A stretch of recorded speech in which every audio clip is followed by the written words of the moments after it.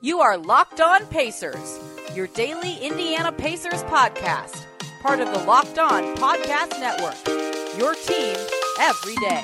Welcome in to the Locked On Pacers podcast. My name is Adam Friedman. As always, I'm host of this wonderful show, and joining me for our weekly show, Mr. Tony from Forbes.com and the West Side Indianapolis News. Tony, the Pacers have won 3 in a row. Are we feeling better about this team finally? Adam, I forget how to cover a win streak. We haven't covered a 3-game win streak since the first 3 games of the season, since 4 months ago. Have they won? They won consecutive games in March against Detroit and Dallas. They did. They won consecutive games in February as well. One time, but still. Yeah, it's been a while. It has. I don't remember how to cover 3-game winning streaks. I'm joking, obviously, being facetious. Yeah, the Pacers won 4 of 5. Their loss was extremely awful against the Bulls because the Bulls had a terrible week outside of their win against the Pacers. But yeah, they've won 4 of 5. They're still in the thick of that hunt for the 4 seed, honestly, even though these teams in front of them keep winning as well. But yeah, they picked a good time to finally start figuring out how to beat these crappy teams. And look at that. The Pacers don't look in your rearview mirror now, but here they come. I would say I think so. They played the Bulls on Monday or Tuesday, whatever they did. The show I did that night, I was prepared for us to talk about tanking on this podcast. I know. I said it last week. If they go worse than 3-1 this week, we'll have to talk about it, right? Well, especially after that Bulls loss, you're thinking are they gonna be able to get another win this week? Because the teams they're playing are not that much worse. Especially Memphis is probably better than the Bulls, and so. Well, this Memphis game actually is part of the reason I'm actually a little more bullish on what they're doing right now, because Memphis is actually good. Like, Memphis is in the playoff picture firmly in the West. Good record, good coach, good players. Like, we saw them do let's be real. They beat the Pacers for 3 quarters of that game handily. So they're good. That was a good win.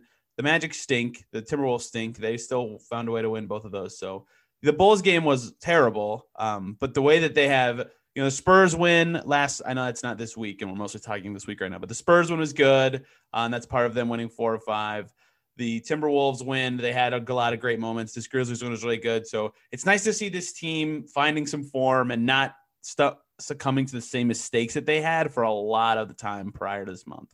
Yeah, so we should say on today's show, we're going to talk next segment about the guards this week and how well they played. There's a handful of them who had a really good week, from Aaron Holiday to LeVert to McConnell.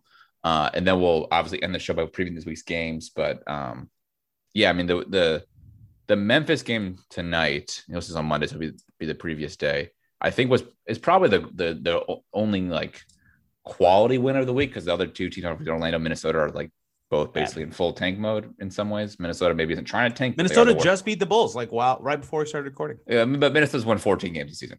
Yeah, they're bad. Stupid like that. They're not good. But Memphis game, Memphis is a decent team. I mean, I don't know where they sit in the West. Are they in the West? They're either 8th in the West. So they're a playoff team, and probably will be a playoff team. And the other thing, it felt like we see Brogdon and Sabonis both return this week, but it felt like this game was kind of more of a return for them, I guess. Like, you saw McConnell had 20, not McConnell, Malcolm had 29, and Sabonis had a near triple-double tonight. Both did almost. So this felt like it's kind of the first game where they played a good team. They're both back and looked a little bit, better. Yeah, the thing that would always happen when both of them would play well, it felt like, is they were either hogging it too much, or the role players would just be missing everything. Those guys were getting so blitzed that everybody else was out of rhythm. But Karras played well in this one. Justin Holiday played good defense. Sumner hit half of his shots. A lot of the bench guys played well. And McDermott's in a better role, right? So he's more capable of having these good games, even when those 2 guys do really well. So it feels like that as they return to more health, and Karras is more acclimated to the lineups. And even after this Memphis game, he himself said that, they've had more practice, not a ton, but they've had more practices kind of late than they could have earlier, that he has the playbook more down, maybe not 100%, but very close to it. And he's getting more involved. Brogdon said something to the effect of that, he likes setting up Karras. And he clearly did that a lot in this individual game. So I think that they figured out how to use Sumner better. They've got McDermott in the right spot. They're getting good play from Sabonis, and it's making it easier for the role players. And role players is such a sweeping term for basically everybody that isn't Brogdon and Sabonis here. I know they're not all role players, but to be in a better position to succeed and win games. And lo and behold, it worked this week. Yeah, what I'll say too is the shot distribution. So tonight you had Kerr took 20 shots, Brogdon 21, Sabonis 13. Those three guys in general should get to about, I think, 50 shots. Now it might be different. Sabonis had some foul trouble, so that's a little less than 50, but close. Right, 45 to 50, and it could one night could be Kerr says 14 and Sabonis is 20, just depending on how many minutes Sabonis plays in the foul trouble. But like that feels like a better kind of place to be at than where like just how he's been shooting so bad at late that you don't want him taking 10 shots like he was. Well, it used to be. Remember we were in February and we were talking about the problems this team was having. That Brogdon and Sabonis alone were getting to like 45, right? That's when it was ugly. Yeah. And so, I mean, I think when you have those three guys kind of get distributed, probably like 16, 18 shots each. And then it also that does is you look at the rest of the team, you don't have like a lot of random guys shooting randomly like 11 or 12 shots that really shouldn't be at times, right? Like we've seen Lamb at times become like a super high volume kind of player. Same with Justin Holiday when he's, and he's breaking a bunch of shots at times. So I think when those three guys are kind of sucking up a majority of the shots, it's usually a good sign because they're obviously the three guys that kind of keep the offensive engine going. And those three guys had 23 combined assists as well. Well, they almost had. So they're not just looking. I mean, I know they have the ball like every possession, but they're not just looking to shoot. They're just playing good. Well, and I think the Pacers obviously, they play Brogdon the whole fourth pretty much, but they're trying to stagger it a little bit to keep at least one of LeVert or Brogdon on the floor at all times. Have some kind of offense creator to go around. Sort of, right? I thought the 5 bench lineup in there quite a bit, right? Did they? No. I think they're getting. I think they might intend to at some point have one of Karras or Brogdon, but McConnell's been playing so well that they don't have to. Yeah, I guess they didn't do as much 5 bench because Goga had to play more starter-ish minutes because obviously Bones had foul trouble basically the whole second half pretty much or two. But even against the Magic, they did the 5 bench group as well. And the same thing though, they didn't need to deal with staggering Brogdon LeVert because Aaron Holiday in that game was playing out of his mind, right? He was the leading scorer in that one. The Timberwolves though, Brogdon didn't play. So you're right that I think that they're trying to do that at least, right? LeVert's the first sub out amongst the guards still, but they've been getting away with not for various reasons. But yes, I think that is the intended goal because both of them can do stuff.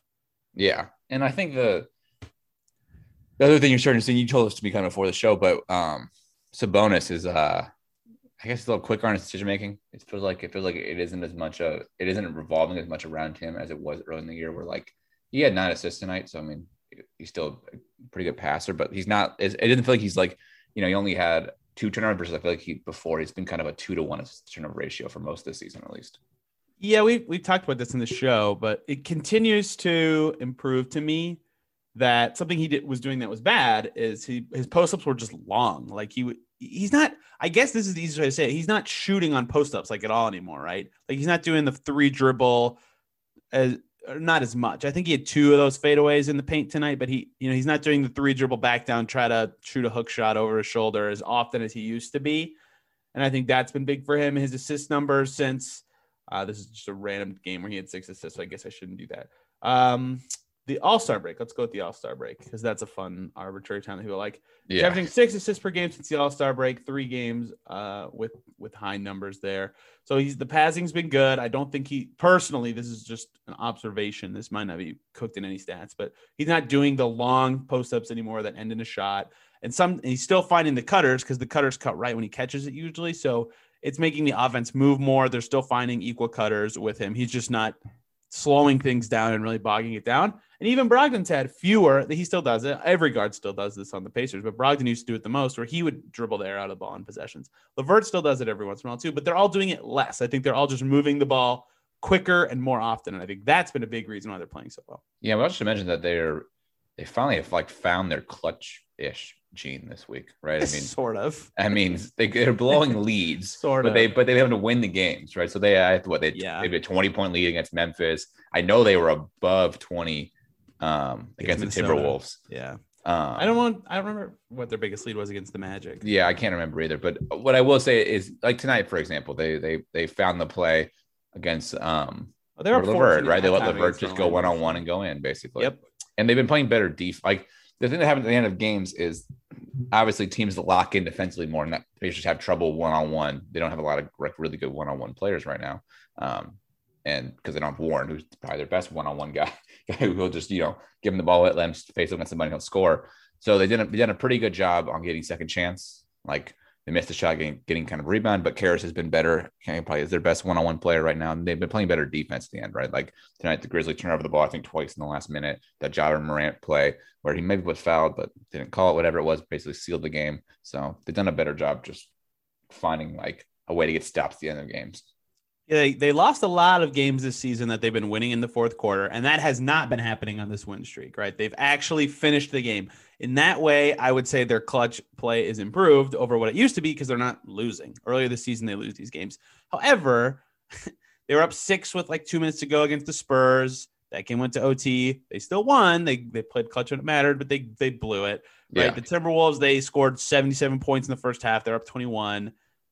They needed a clutch random corner 3 from TJ McConnell to ice that game, right? They give 81 second half points. They gave 81 second half points, right? But they got the timely shot. The Magic, they were up 15, 99-84 against Orlando with 7:03 to go. You get near the end, they're up 3 with 14 seconds to go, and they had to get some stops, right, to seal that game, right? Yeah. So they keep letting they're still struggling from, let's say, 8 minutes to go to 2 minutes to go. And we all just saw the Grizzlies game. Well, if you didn't, they won by 7, but they were up 20 something in the first quarter, and then the lead just slowly trickled down. But the Memphis never got the lead, but they got it to within 1 as well. They were within 1, I'm pretty sure, at one point. They were within 1, and then Morant slipped and gave it away. Yeah, that's right. And the Pacers were able to win. So again, they've gotten the clutch play, which they didn't used to get this very season. They were not getting the clutch play. So I guess in that way, it's improved, and it's a big story. I think Wheat Hotchkiss, Pacers.com, was asking a lot about it after this Memphis game. At the same time, they're still having the 6-minute struggle fest, but they've gotten the wins. So the same blueprint appears to be working for them, where they find a way to get it done. Well, that's how they beat the Suns this year, right? They built a big enough third quarter lead that they could blow be they're up like 30 in that game. Yeah. Then they were up by 20 going into the fourth, and I think they won by 10. I want to say the other day, but they just it was just almost too much to overcome for the other teams. But yeah, I mean, that's basically going back to the Heat game, which was March 21st. That game they blew it and then won in overtime. The Pistons game, they won by 5. They let the Pistons back into that one. Basically every win since that Heat game, except for the Mavs, they've done the same thing where they let the other team back in and then find a way right at the end. Yeah, I mean, pretty much the entire month of March, they were in almost every single game, and they lost a vast majority of them. Yes. Like they had fourth quarter leads in almost all of them. Yeah. Yeah. So I'd rather this scenario is the preferable scenario. Go up big and then you win by not as big. That's enough. Right. So while you could say that's an alarming fourth quarter trend, they have finished the games. They've built up the big enough leads. So it's a little better than it used to be.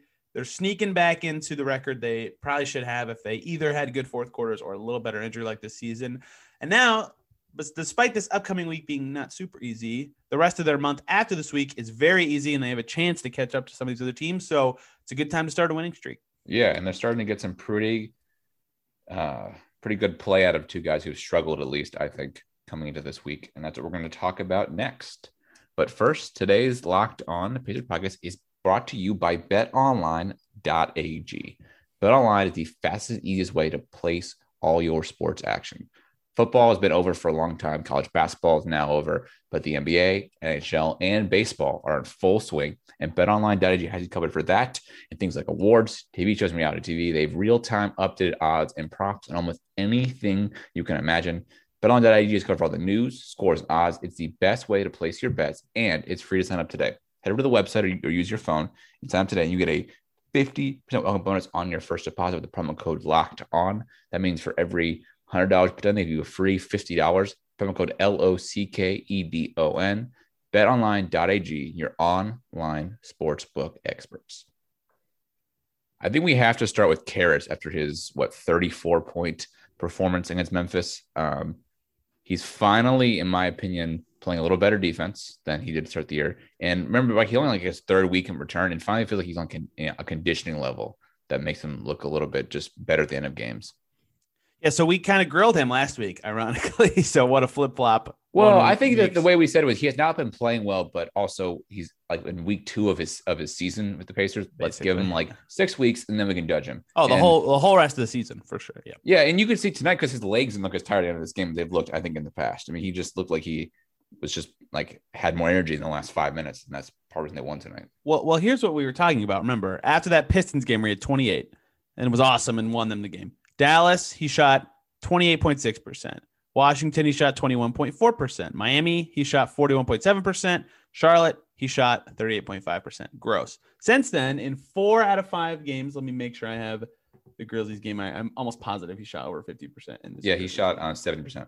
Thank you. Yeah, he's been over or at 50% in 4 of 5, and against Orlando and against Memphis. His defense has been a lot better, right? It's the best his defense has looked all season. This game against Memphis was, to me, the best defensive game he's played all season. So, like I said in the first segment, because I got too excited to hold on to my words for 10 minutes, he's admitted that he's getting the playbook down. Playing with Brogdon obviously really helps him. And of course, as you heard during the broadcast, he owns the Grizzlies. He's had some major. Yeah, he had his 43-point game was in Memphis in January this year. Yeah, with the Nets. So, yeah, perfect. He had a great week. He really rounded it for him. He kept the starting lineup looking good without Brogdon and Sabonis in 2 of those games, and Turner in another one.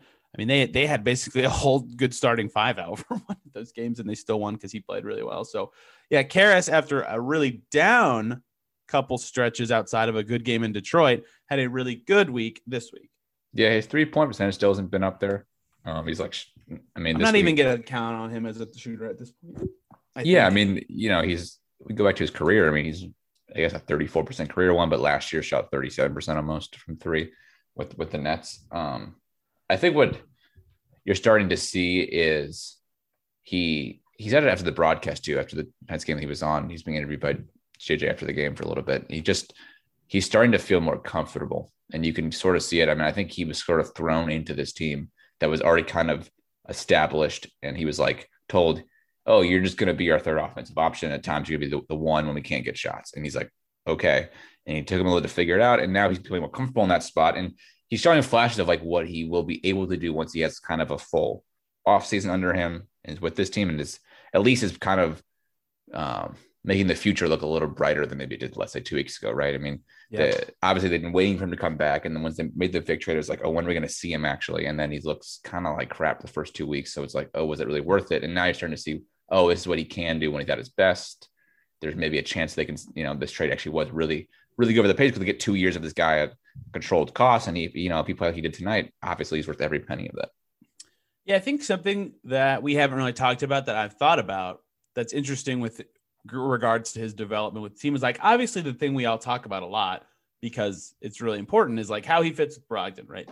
They can set up each other. We always talked about the fit of Oladipo and Brogdon. Okay, the fit of LeVert and Brogdon is a natural follow-up. They can set up each other. They can be good guards. They can both play off ball. It'll help them both shooting, blah, blah, blah. That's all true. Something else that matters, though, is LeVert's chemistry with Sabonis, right? And I think that as they play more together, learning how Sabonis operates in the pick and roll and how you can use his roll gravity to create space or using other guys' gravity off of those pick and rolls to create space has helped LeVert get into the paint more and get a little more of those, turn those 10-footers into 8 or 7-footers, right? I feel like he's getting in a little closer with his floaters, and he's been hitting more of them, and he's been getting in a little deeper on those drives.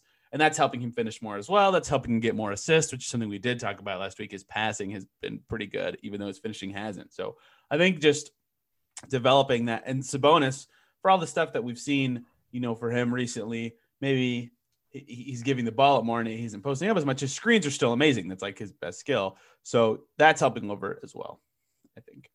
Yeah, it is for sure. The other guy had a really good week, although he wasn't great against Memphis, but I think finally. No. I was about to give him a lot of praise against Memphis, but go ahead. Well, okay, offensively, when you're done. Offensively, he wasn't where he was the preseason this week, but yes. To me, after, I don't know, we've been crapping on Aaron Holiday for the better part of, let's say the whole season, finally showed like, oh yeah, this is why we thought this guy has potential, because he scores 22 against Minnesota and scores 20 against Orlando, and he shoots like lights out from 3 in really both those games. I mean, and it's just like, oh yeah, it's like, oh yeah, that's right. This guy, at his best is like, could be a borderline starting point guard on this team if he could ever figure out how to put together for more than 2 games out of, 50. Aaron Holiday hit 9 threes in a row from his last 3 against San Antonio to his first 4 against the Magic. And we continue to see, I think, that Aaron Holiday's best NBA level skill is going to be his 3-point shot. I think that. Yeah, but what's he making in it right now this season overall? It's 38. Oh, all right, he got it up. It was definitely like 34 last week. Yeah. He's close to getting that field goal percentage over the Mendoza line of 40, and his 3-point percentage is up to a very respectable number. So this season might not be a wash at all. But yeah, 18 against San Antonio. He was huge down the stretch of that game. 22 against Minnesota. He was huge for a ton of that game. And then 20, a team high 20 against Orlando. And in all three of those games I just mentioned, 3 assists, which is his important line that I always talk about, because this season he has taken a huge step back in the passing department for some reason. So he's looked a lot better at picking the right shots for him. He's not taking as many weird ones. It doesn't seem like he's just hunting for a shot when he catches the ball as much, even though he still shot a lot. He had 14 shots against Orlando and 11 against San Antonio, for example. But he knows when he doesn't have it anymore, right? The Chicago game, he was off. He only shot 4 times. And this is the praise I was about to make in the Memphis game. Didn't have it, couldn't get to the right spots. Other guys were cooking. He didn't have the ball as much, only shot 3 times, right? Like even earlier this season on nights he was off, or nights that teams, the way they were defending didn't really suit the shots he would still take a ton, right? So I think that's a subtle, tiny little growth in his game that makes it more tenable to have him out there. And I know he's only playing because Miles is out and there's an extra spot in the rotation, but quietly he played more than Jeremy Lamb against the Grizzlies. And that might be something to think about, is playing. If Aaron can continue to find a little more balance and not be quite as streaky, is playing Aaron instead of Lamb in the rotation. But if he can just be a spot up shooter or play at this level, he's been really good. He's been helping them win games, and is a guy that you might have to think about playing some more if he can keep doing it like this. Yeah, the question is, though, do you just sort of maybe hope he gets to like 38% and then his trade value goes a lot higher than that? Yeah, but they kind of need the youth pipeline on their own team. Yeah, but if you think Sumner is ultimately going to be that guy, yeah. They clearly like Sumner more. They're starting him and playing him. I guess my point would be they need the youth pipeline, but they have like their starting 5 pretty much locked down at least the next 2 seasons, right? I guess that's true. Warren's got 1 year left. With Warren. Yeah, they have all next year, but yeah. Right, but I don't know. Maybe they get a with Warren at some point. I just think for a team that has, I guess we know that Goga's going to be good now, right? Because he's been playing good for a while. But for a team that's draft picks in the last 4 years have not gone well, like I would maybe sniff keeping your guys as long as possible. Yeah, but if you could turn Holiday into something like a rotation player, I'm not sure you wouldn't try to do that. I'm not sure you could, though. I don't know what you could get. If he gets good enough to be worth that, he is a rotation player. Yeah, I mean, what could you? Yeah, I don't know. I don't know. I don't want to talk about that. Yeah, you're right. I don't care. I'm just saying that, like, it. Yes, playing better when you're young increases your trade value, which is good. Yeah, but also playing well is good for your team that you're on right now. But also not that young. He's almost 25. He is almost 26 or 25. I'm sorry. So like, he's not really that young. He's just young in NBA years, but he came out of the league pretty late. So, anyways, yeah, I mean, to me at least, he kind of had that little like streak in this season to show the flash of what he could be, because I feel like he hasn't really had that yet, right? He had like the occasional game, but he hasn't. I think those are the first 20-point games of the season. Versus last year, he had a couple. I think early on, especially when Brogdon was hurt last 2 seasons ago in that beginning stretch in November, he stepped up, and so I don't know. It's good to at least see him like reach his 20-point mark finally this year. We were gonna have this segment be about just those 2 guys, Karis and Aaron, because I think they both had maybe their best weeks of the season for the Pacers at least. But we'll just loop in all the guards. That's what we decided to do, because Brogdon didn't shoot awesome against the Magic, but played nice defense. They played fine with him in the game. It was his first game back. He was excellent in this Memphis game. 29 points, 11 assists, almost a triple-double, 1 rebound away. Completely led the team after coming back from 4 games in a row off of a hip injury. So it was good to see him emerge. He looks so well rested. He just looks like he did. And I wanted to bring this up. I told Adam this before we started recording. I believe it was Scott Agnes who asked Sabonis after he returned. Sabonis returned against Orlando as well. He said, how do you feel rested after all that time off, physically and mentally? And Sabonis was like, mentally, I just feel so much better, like not having the pressure of playing and the routine, just like a step back is so helpful for these guys, especially Sabonis, who's been grinding the whole season. But even Brogdon had only missed 2 games before this hip injury. So I think that it's mentally going to help those guys so much. And I think you saw that with Brogdon. Yeah, knock on wood, Brogdon's having his healthiest year of his career, basically. By a lot. I mean, that was rookie year. He had a really healthy rookie year. Yeah. So I think that'll be good for him. I think he can carry this momentum. And again, I just brought this up as him and LeVert grow in chemistry, they can get better. Any more Brogdon thoughts? I want to move on to the last guard who deserves praise for hitting a big 3. Yeah, no, I mean, I think Brogdon's obviously becoming the Pacers' probably their best offensive option right now. And he's really almost up to 40% from three this season, which is like if he didn't have that crappy stretch for like 3 weeks right before All-Star voting, I could have just kept beating my drum that he's the best player on the team all season long. But I had to ease off of it. He's sneakily though. Sneakily. I mean, he's pretty not sneakily, but like he's becoming a high volume, high percentage shooter. I mean, that's something like, right. He's been 50, 40, 90, obviously, but he was on like 11 shots per game. He's now at almost 17 and a half, and he's 46, 40, and 87, which is like a pretty like low. And he handles the ball all the damn time. That is. Yeah. Yeah. He is playing fantastic this season. So yes, he was awful not awful is so extreme. That was so stupid of me. He was not as good for that one stretch where Sabonis was carrying the team, but yeah, he's been very good all season and showed that again against Memphis. TJ McConnell, my last guy I want to praise. Huge game against the Spurs. I mean, basically since the Spurs, all these guards have been cooking. He, huge shot dagger in the fourth or in overtime, actually.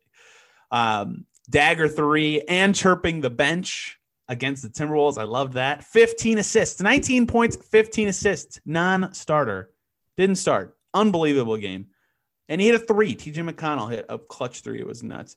Was huge against Orlando, 9 assists in 26 minutes off the bench, and then just shot 5 of 6 and had 4 assists and 10 points in a win over the Grizzlies. McConnell just has these stretches where people are like, oh yeah, he could actually, he's not going to win 6th man of the year. Jordan Clarkson basically has it locked up. Yeah. But I mean, McConnell might sneak into that top 5, especially because he's so high on the steals leaderboards as well. So really fantastic week from him. Yeah. He's just been so good this year. I mean, I'm trying to figure out, I guess, how he fits into the picture in the future, what the role is, if he has to be. You have to start thinking about that. Yeah. Right. Or if he ends up getting paid too much to not be on this team next year, basically. But they have the rights to be able to pay him enough, but then if they end up paying him what he'll probably cost, they'll probably have to choose between him and McDermott, but it's too early to talk about that kind of stuff. Yeah, and frankly, if he keeps playing this well. Yeah, I mean, they're closing games with him right now. So yeah, I mean, I was actually perplexed. So this Memphis game, they went up, I think 8 or 9. I'll just look because I have the play-by-play in front of me. They went up like 8 or 9 with about 8 minutes to go. Let me rephrase it. They went up 7 after the lead got trickled down. They go up 7 with 8:14 to go, and then they sub down McConnell. And I actually was like, why did they do that? Why didn't they leave him in with some of the starters? Lo and behold, Memphis immediately cut it to 3 like a minute later.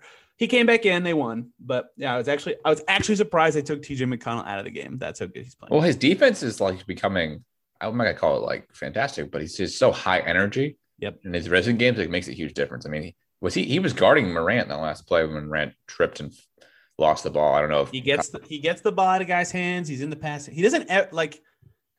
I don't feel like his gambles fail very often. You know what I mean? That's such a you can pick on him if you want to. Like if you had like a switch, try to switch, but like he is such a nuisance. He's absolutely flawed as a 6'1" player. Yes. Yeah, but he's a nuisance if there's transition and stuff like that because he can just kind of cut off lanes. He just like flies all over the place. So it turns out a good guard play, good play from the guys handling the ball is good for your basketball team. Yeah, and they'll have to hopefully continue that play going forward if they want to have a shot. So let's do this. Let's take one more break, and we'll preview the 4 games they have this week against teams they've all played this season. But first, today's episode of Locked On Pacers Podcast is brought to you by Built Bar. We talk about Built Bar for a while now. It is the great tasting protein bar that comes in a ton of amazing flavors. Tony, how many flavors do they have at Built Bar now? Do you know? Over 20. They don't always sell all of them at the same time, but they have over 20 flavors in total. That's it. They have we've been getting a ton of them. They're the 100% covered in chocolate bars. They're soft and easy to chew. They're great for somebody trying to be healthy conscious. If you're trying to lose or maintain weight or indulge in a dose of treat at the same time, they're great for that. They're low calorie, low sugar, high in protein, high in fiber. My favorite one, I always say this, the peanut butter brownie one is 19 grams of protein, only 180 calories. And right now, if you go to builtbar.com, use promo code LOCKED15, you'll get 15% off your next order. There's promo code LOCKED15 for 15% off your next order at builtbar.com. And we are also brought to you by rockauto.com, a family business serving auto parts customers online for over 20 years. You go to rockauto.com right now to shop for all the auto and body parts from hundreds of manufacturers. They have everything you need, from engine control modules to brake pads to tail lamps, motor oil, and even new carpet. Whether it's for your classic or daily driver, get everything you need in a Fusion collection them directly to your door. The rockauto.com catalog market is unique and remarkably easy to navigate. Quickly see all the parts available for your vehicle and choose the brands, specifications, and prices that you prefer. Best of all prices at rockauto.com are reliably low and the same professionals and do-it-yourselfers. So why spend twice as much for the same parts? Go to rockauto.com right now and see all the parts available for your car or truck. Right, Locked On, and they have it here about us box so that they know that we sent you. Main selection, reliable low prices, all the parts your car will ever need. rockauto.com. So the Pacers' first matchup of the week is a Tuesday night, 7:30 Eastern matchup, home matchup against the Los Angeles Clippers, who are third in the West. Do you have their numbers up, Tony? Yeah, actually, I want to bring up something with the Clippers really quick, and Yeah. I will also recite their numbers. I was going to bring up the first game these two teams played against each other, so we could kind of bounce off of that. No relevance. What can the Pacers do better? Oh, no, it has relevance, but I'm just going to save us the time. They can do everything better. That game was terrible. That was the second worst Pacers game of the season. You're right that it is a little irrelevant. It was I think it was the first game after they traded Vic, right? And Miles was out. They got their asses handed to them in LA. So we're not going to talk about that. They just have to play better than that. Yeah, the Clippers are first in offense. They have been shooting. They're a ridiculously good shooting team. Their offense is amazing. Their spacing is amazing. 10th in defense, so second overall net rating, third in the West. I think that's where you sum up this team, even with guys out, right? Like Beverly's out for a while for them. Ibaka's been hurt. Rondo's in and out. They just signed Cousins, but they are first in the league in 3-point percentage at 42%. The Clippers are an insane shooting team, and that drives everything they do. They have so much space for drives, and they are so hard to defend. Yeah, and I think the likely there's two likely butchers. Obviously, Kawhi did not play Saturday, but his rest or Sunday. I'm sorry, that's today. Yeah, it's in today, Sunday rest against Detroit. So I assume he will play Tuesday. I mean, I think it's safe to say. But the Clippers are on a back-to-back. Pacers on Tuesday, Pistons again on Wednesday. So there's a chance maybe they sit Paul George out the first night or Kawhi out the first night and not second night. I don't know what they're going to do. Well, no matter what, it's one of them will play and one of them will be the butcher because Kawhi's putting up 26 points a game on 40% from three, and George is shooting 44% from three with 23 points per game. Yeah, they're both insane, and the Pacers will have no answer for them. I mean, they both fit the description of the guy we've been talking about that just smokes the Pacers all season, right? Those giant forwards that can score in so many ways. They just have no answer defensively for that player, right? And they have two of them. So assuming they both play, which I'm guessing because Kawhi's resting today that's the case, but we'll see. The Pacers will have no answer for those guys, and they both can create for others, right? They're both averaging over 5 assists a game. They're both shooting ridiculously well. And if you do, let's say only one of them plays, right? The Pacers do this thing where they sell out to stop the really good stars, and sometimes it works. They slow down the scoring of that guy and let up more assists. Okay, now Nick Batum is shooting from three. He's shooting 41.5% from deep. Marcus Morris maybe is shooting three. He's shooting 46% from through the season. Ibaka is shooting 35%. Patrick Beverley's not going to play, but he's shooting over 40%. Lou Williams was shooting 38%. Reggie Jackson shooting 43%. Kennard shooting 46%. I could go down the whole roster. It's ridiculous. These guys just can every three. It's insane. So they're impossible to defend. I agree with you. The butchers are going to be whatever stars play. They're just impossible to defend. Impossible. Yeah, that's why the number one rated offense in the league, by the way. They also have the first free throw percentage, right? So, if they get around the way you beat this team is not by trying to slow them down. If the Pacers want to win this game, and this kind of blends into my X factor, they're just going to have to make an absurd number of threes. Yeah, and so my X factor for this game is probably Doug McDermott. It's a good choice. I see him get a lot of looks. Hopefully, we can have one of those nights where he's like 7 of 10 from three or something insane like that. They could really use that to have a shot at least. The thing about McDermott is recently he's taking no threes and still scoring like crazy. He's doing a great job of getting into the paint and scoring. But yeah, he's a good choice. I mean, any shooter can be your choice, or anyone who sets up the shots could be the choice. Man, I'm having a little bit of trouble. I'll go with Justin Holiday, who has quietly been a little bit struggling from deep recently, but he is their highest volume catch and shoot guy. Obviously Brogdon, I think, takes the most threes on this team, but if they're gonna try to get Justin Holiday his shots, he always shoots very open threes. He's not making them recently. If he can get, let's say 4 of 7, 5 of 7 from deep, that'll allow the Pacers to stay in this game. So you're actually, on a per game basis, Brogdon is edging out Holiday 3-point attempts, but Holiday has the most 3-point attempts on this team. Yeah, that makes sense. Play the most games. That jives. So yeah, that's a good pick. Do you think they win or lose? Well, amazingly, because they're at home, they actually have less of a chance to win, and the Clippers are amazing. So no, I do not think they win this game. Yeah, me either. This is probably going to be 10 to 15 point blowout, be my guess. But this is an overreaction word choice. This isn't exactly what I mean, but this is a kind of pivotal game, right? Like you've won 4 or 5, you've won 3 in a row. You've not won more than 3 in a row all season. This is your only home game in a 6-game stretch. Like if you can steal a win against a good Clippers team, that could give the Pacers some momentum, so a good mental boost, right? That'll help them in the standings a ton. Like this could be a big game for gathering themselves, setting up for their upcoming stretch of not very hard opponents outside of one game. I feel like we say this every week, so I don't know if it's worth, But they actually took advantage of it last week. They won 3 or 4. We're kind of becoming the boys who cry wolf, but whatever. Wait, no. That's totally different. I feel like every game, pivotal moment. They win this game, it turns things around. This way, they don't win.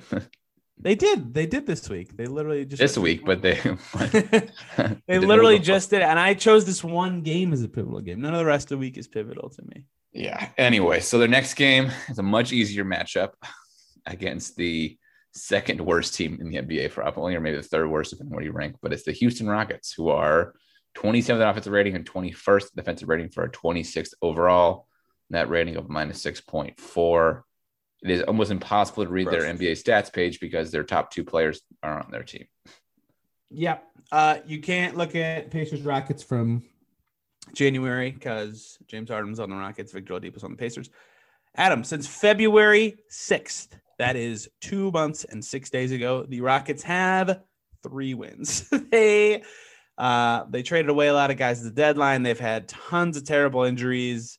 They have basically Christian Wood and John Wall and a bunch of role players, and they're just hoping that they can develop something like Kevin Porter into something good or Christian Wood into something good. And those guys can be good, but they haven't been. Eric Gordon's been hurt.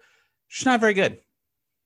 Yeah. Should we feel bad for John Wall, or do we think $45 million is enough to make him feel better? I'll feel bad for John Wall for forever. Yeah, but the one game away from the conference finals and having a very nice legacy, and they didn't do it. Well, at least Kelly Olynyk had the quarter of his life, and they lost. I know. I'm happy that he's making a bunch of money.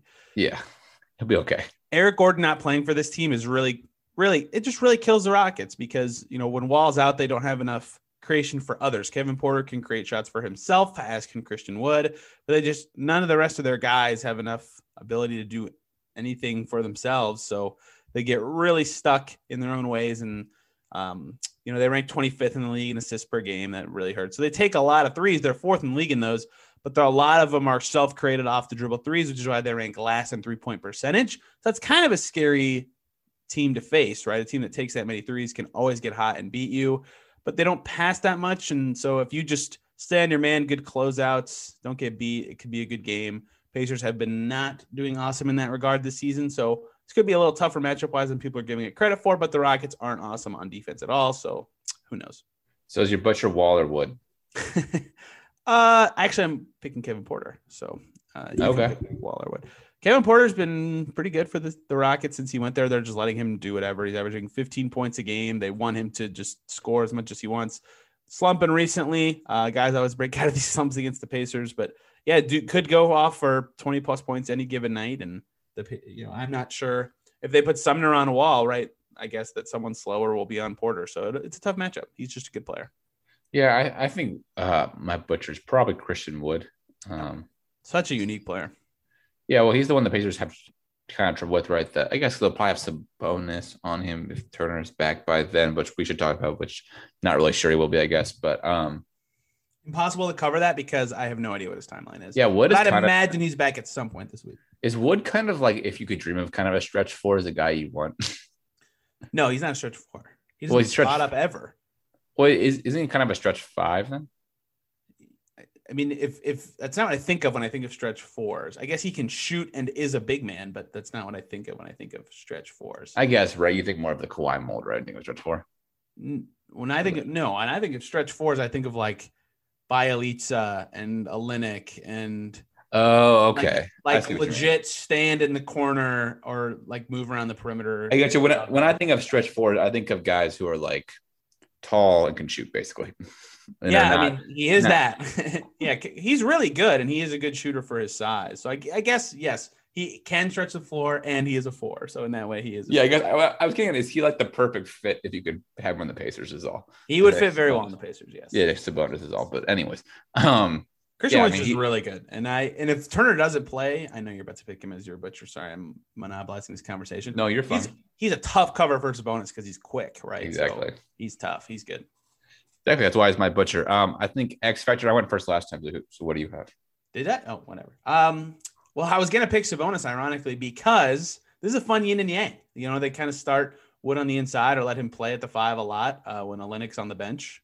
Unfortunately, the Pacers have to play against Kelly Olynyk again, who will inevitably try to rip Sabonis' arm out of its socket again. But Christian Wood cannot guard Sabonis in the post. So this could be a game where you let Sabonis take more than his few post-ups he's been getting recently and turn them into shots. And they're just not a great defensive team. So an opportunity for Sabonis to be a good creator and good player. And if he steps up on defense as an X factor, they will win. Yeah, not a bad pick. I think mine's going to be Karras. He had 28 against Detroit. He does well against bad teams. Is that, you know why this could be a good Karras game? Why else? The Rockets did not choose to keep Karis LeVert in the. That's true. It's kind of a revengeist kind of game. Mental. I doubt that's a thing. I will make it a thing though. Well, he's probably like, thank God, to be honest. Yeah. So of all the bad teams the Pacers will have played from the Wizards game through the Rockets game, this is the worst team that I feel like could actually beat the Pacers just matchup wise. There's no like awesome situation for the Pacers. I still think the Pacers will win, but I'm not thrilled in my confidence about it. I think they'll win too. I would say Minnesota is the worst matchup because Anthony Edwards could just kind of score 40 one night. Yeah, he did. He basically did. Yeah. He basically did. Yeah, I don't know. I think if they don't win this game, then we'll go back to paying conversation at some point next week. I don't know. I don't know about that. Well, because they'll probably have lost 3 in a row then this week. That's true. If they lose to the Clippers and Jazz, then yes, definitely. Yeah, and so the next matchup, the Pacers take on the best team in the NBA right now, record-wise. Ridiculous. That is the Utah Jazz, who are second in offense and fourth in defense for a net rating of nearly 10. That is first in the league, if you didn't realize that. Yeah, they're insane. They're half a point behind the Clippers for first in offense, right? And they're top 5 in defense. Like they are just insane. I'm honestly just waiting for something to happen to this team, that luck to run out, because they've been so good. Like you think they should probably even like be the NBA champion. So you know what their luck is injuries. They have been really healthy. In this season, that is really hard to do. Yeah, that's true. And it helps. It did help, honestly, they didn't make it that far in the playoffs, right? I mean, they got out in the first round, basically, so they had a little more of a rest. 3 All-Stars on the team this year. Conley was the injury replacement for an injury replacement. So, well, it doesn't matter, though. That's one of the best 15 players in the conference. Mitchell's been amazing. Gobert's been ridiculous. I mean, it's insane how good he's been. They take the most threes in the league. They make the 4th highest percentage of them because they're so good at creating open attempts. They finish a lot of lobs inside. So they have a good 2-point percentage, and their defense is ridiculous. So there's really not an easy way. I think the stat I saw, this kind of goes back to what I said against the Clippers. Every team that's beaten the Jazz this year has shot like some stupid, ridiculous percentage from 3, right? Like it's like the only way to beat them because their defense, especially with Gobert inside, is so good. Yeah, Phoenix only shot 33% on 11 of 34 attempts, and they beat them weeks ago. The Jazz very much have 2013-14 Pacer vibes, in my opinion. They're just like they just like 1 through 6 have like 6 really good players, and they have even have more on their bench, but like when your 6th highest scorer is Joe Ingles, who 3 years ago was probably their 2nd or 3rd highest scorer, that means you're doing things right. Yeah, they just fit so well together.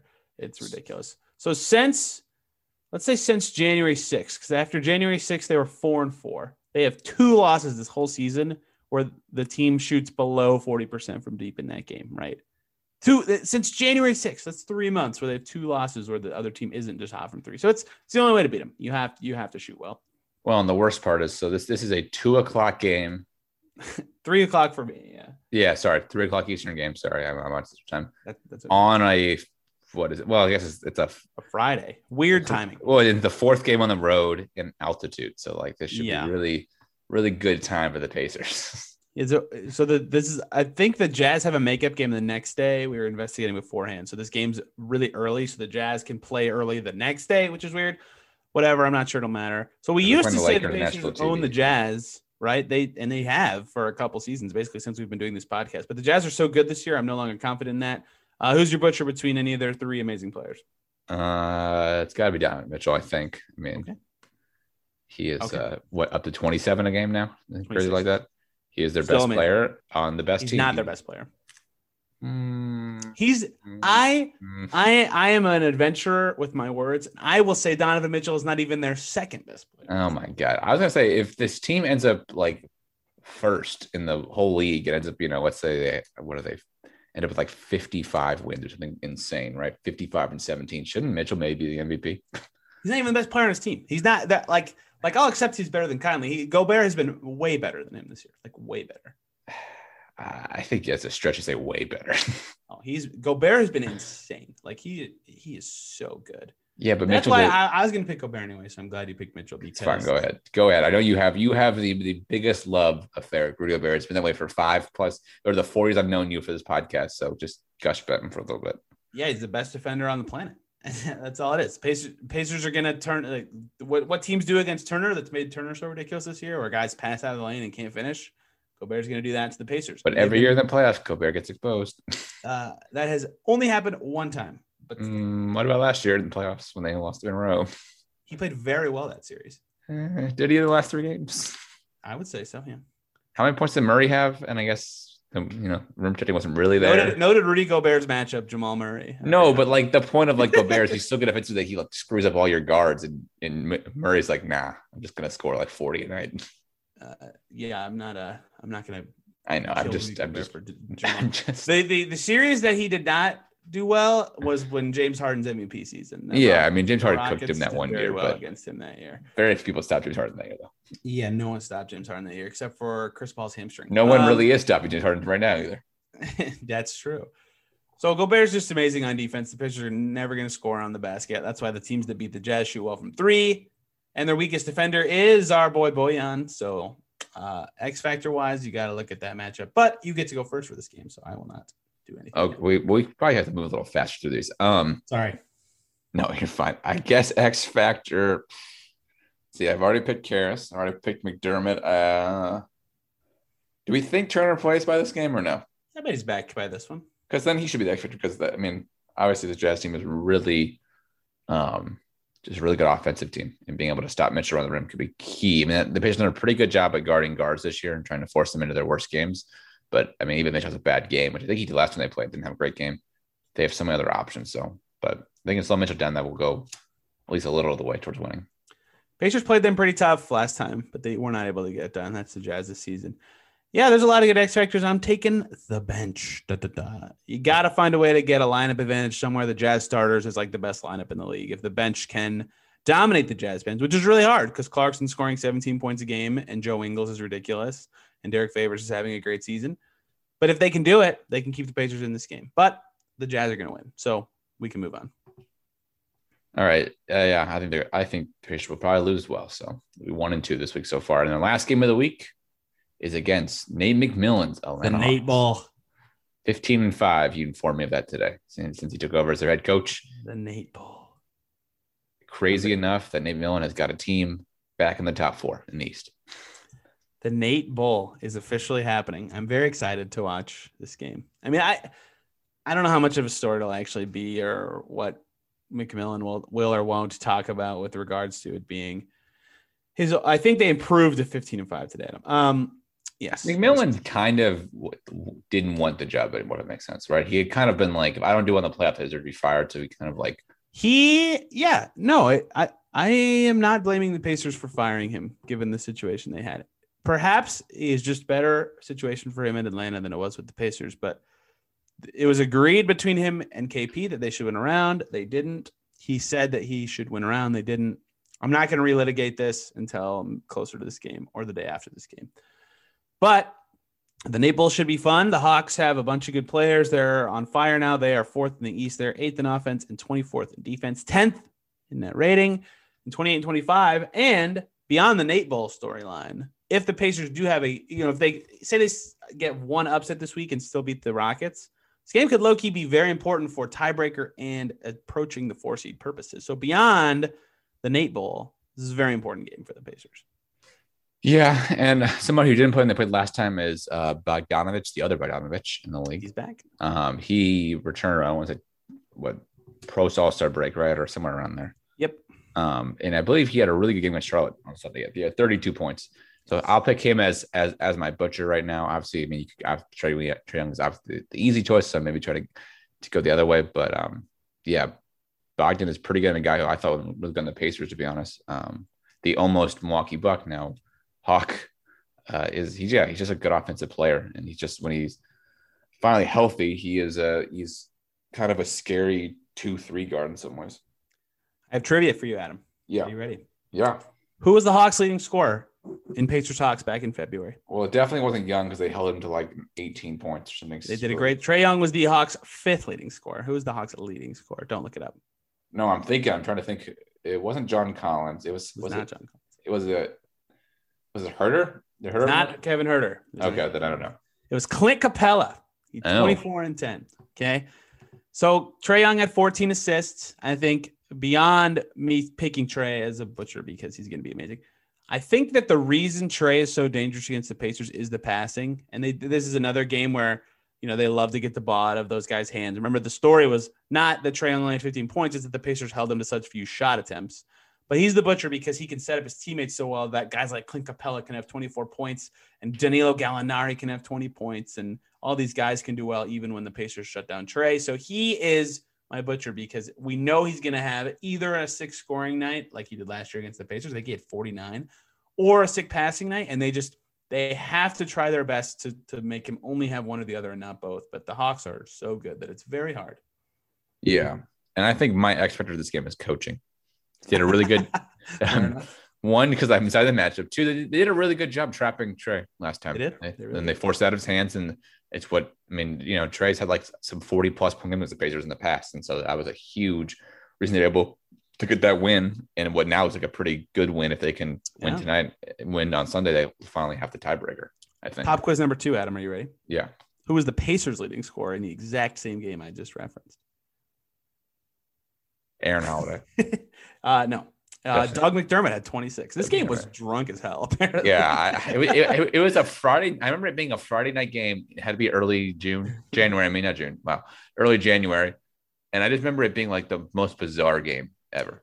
My X factor, springing off of that, is Karis LeVert, because as good as Reddish and Herter and Young and Bogdanovich and any of the other guards, Lou Williams, who is now on the Hawks, as good as they may be at scoring, they're not very good defensively. Reddish can be okay, but none of them are particularly threatening defensively. If Karis can continue to get his paint touches, get to his spots, set up his other teammates, could keep the Pacers in it and potentially get them a much needed win in Atlanta. Win this is the hardest game for me to predict this week. This is a hard one. Win or loss. Win or loss. I think they match up well with the Hawks, and the Nate Bowl will get them up and playing their best. So I'm going to go with a win, but I don't feel good about it. I'll go with the win too. They go 2-2 this week. We'll get the other side, and they'll still be 2 under 500. And then after this week, San Antonio, OKC, Detroit, Orlando, Portland, Brooklyn, OKC, Washington, Sacramento, Atlanta, Washington, Cleveland is their next stretch of games. So go 2-2 this week and get ready for the 12 easiest stretch games of your life. If they're going to steal one, they beat LA or they beat Utah. Who are they better against? And they played so well against the Jazz historically. I know. But the Clippers are at home, so I don't know. I'll say the Jazz, but I don't feel good about that. Yeah, I would agree with the Jazz seem like the most winnable of those 2 games, but I think I might have a jaded view of the Clippers still, just because I just think so. You have Kawhi and PG. I think you're really good, but yeah, we'll see what happens. You'll recall before the season, I believe I picked the Clippers for my champ. No, we both picked the Lakers. Never mind. Yeah, that'd be the Lakers. The Clippers. Yeah, I don't. Whatever, it doesn't matter. The Jazz might win it right now at this rate. It might be Jazz or Suns in these coverage or what coverage finals the way it looks right now. Yeah. So I think you'll have a Tuesday show previewing the games. Yep. Probably. Then I'll have Wednesday show and Thursday something. Then you'll have Friday show, right? That's sort correct of for the week. So look for those. As always, we do 5 podcasts a week. We do this weekly show. So check that out every week, and then we do kind of game previews and game breakdowns throughout the week where Tony and I rotate on and off. As always, you can follow our podcast at Locked On Pacers on Twitter. Me at Freeman5, Tony at TSMBA. That is all for his Locked On Pacers podcast. We'll see you guys again tomorrow.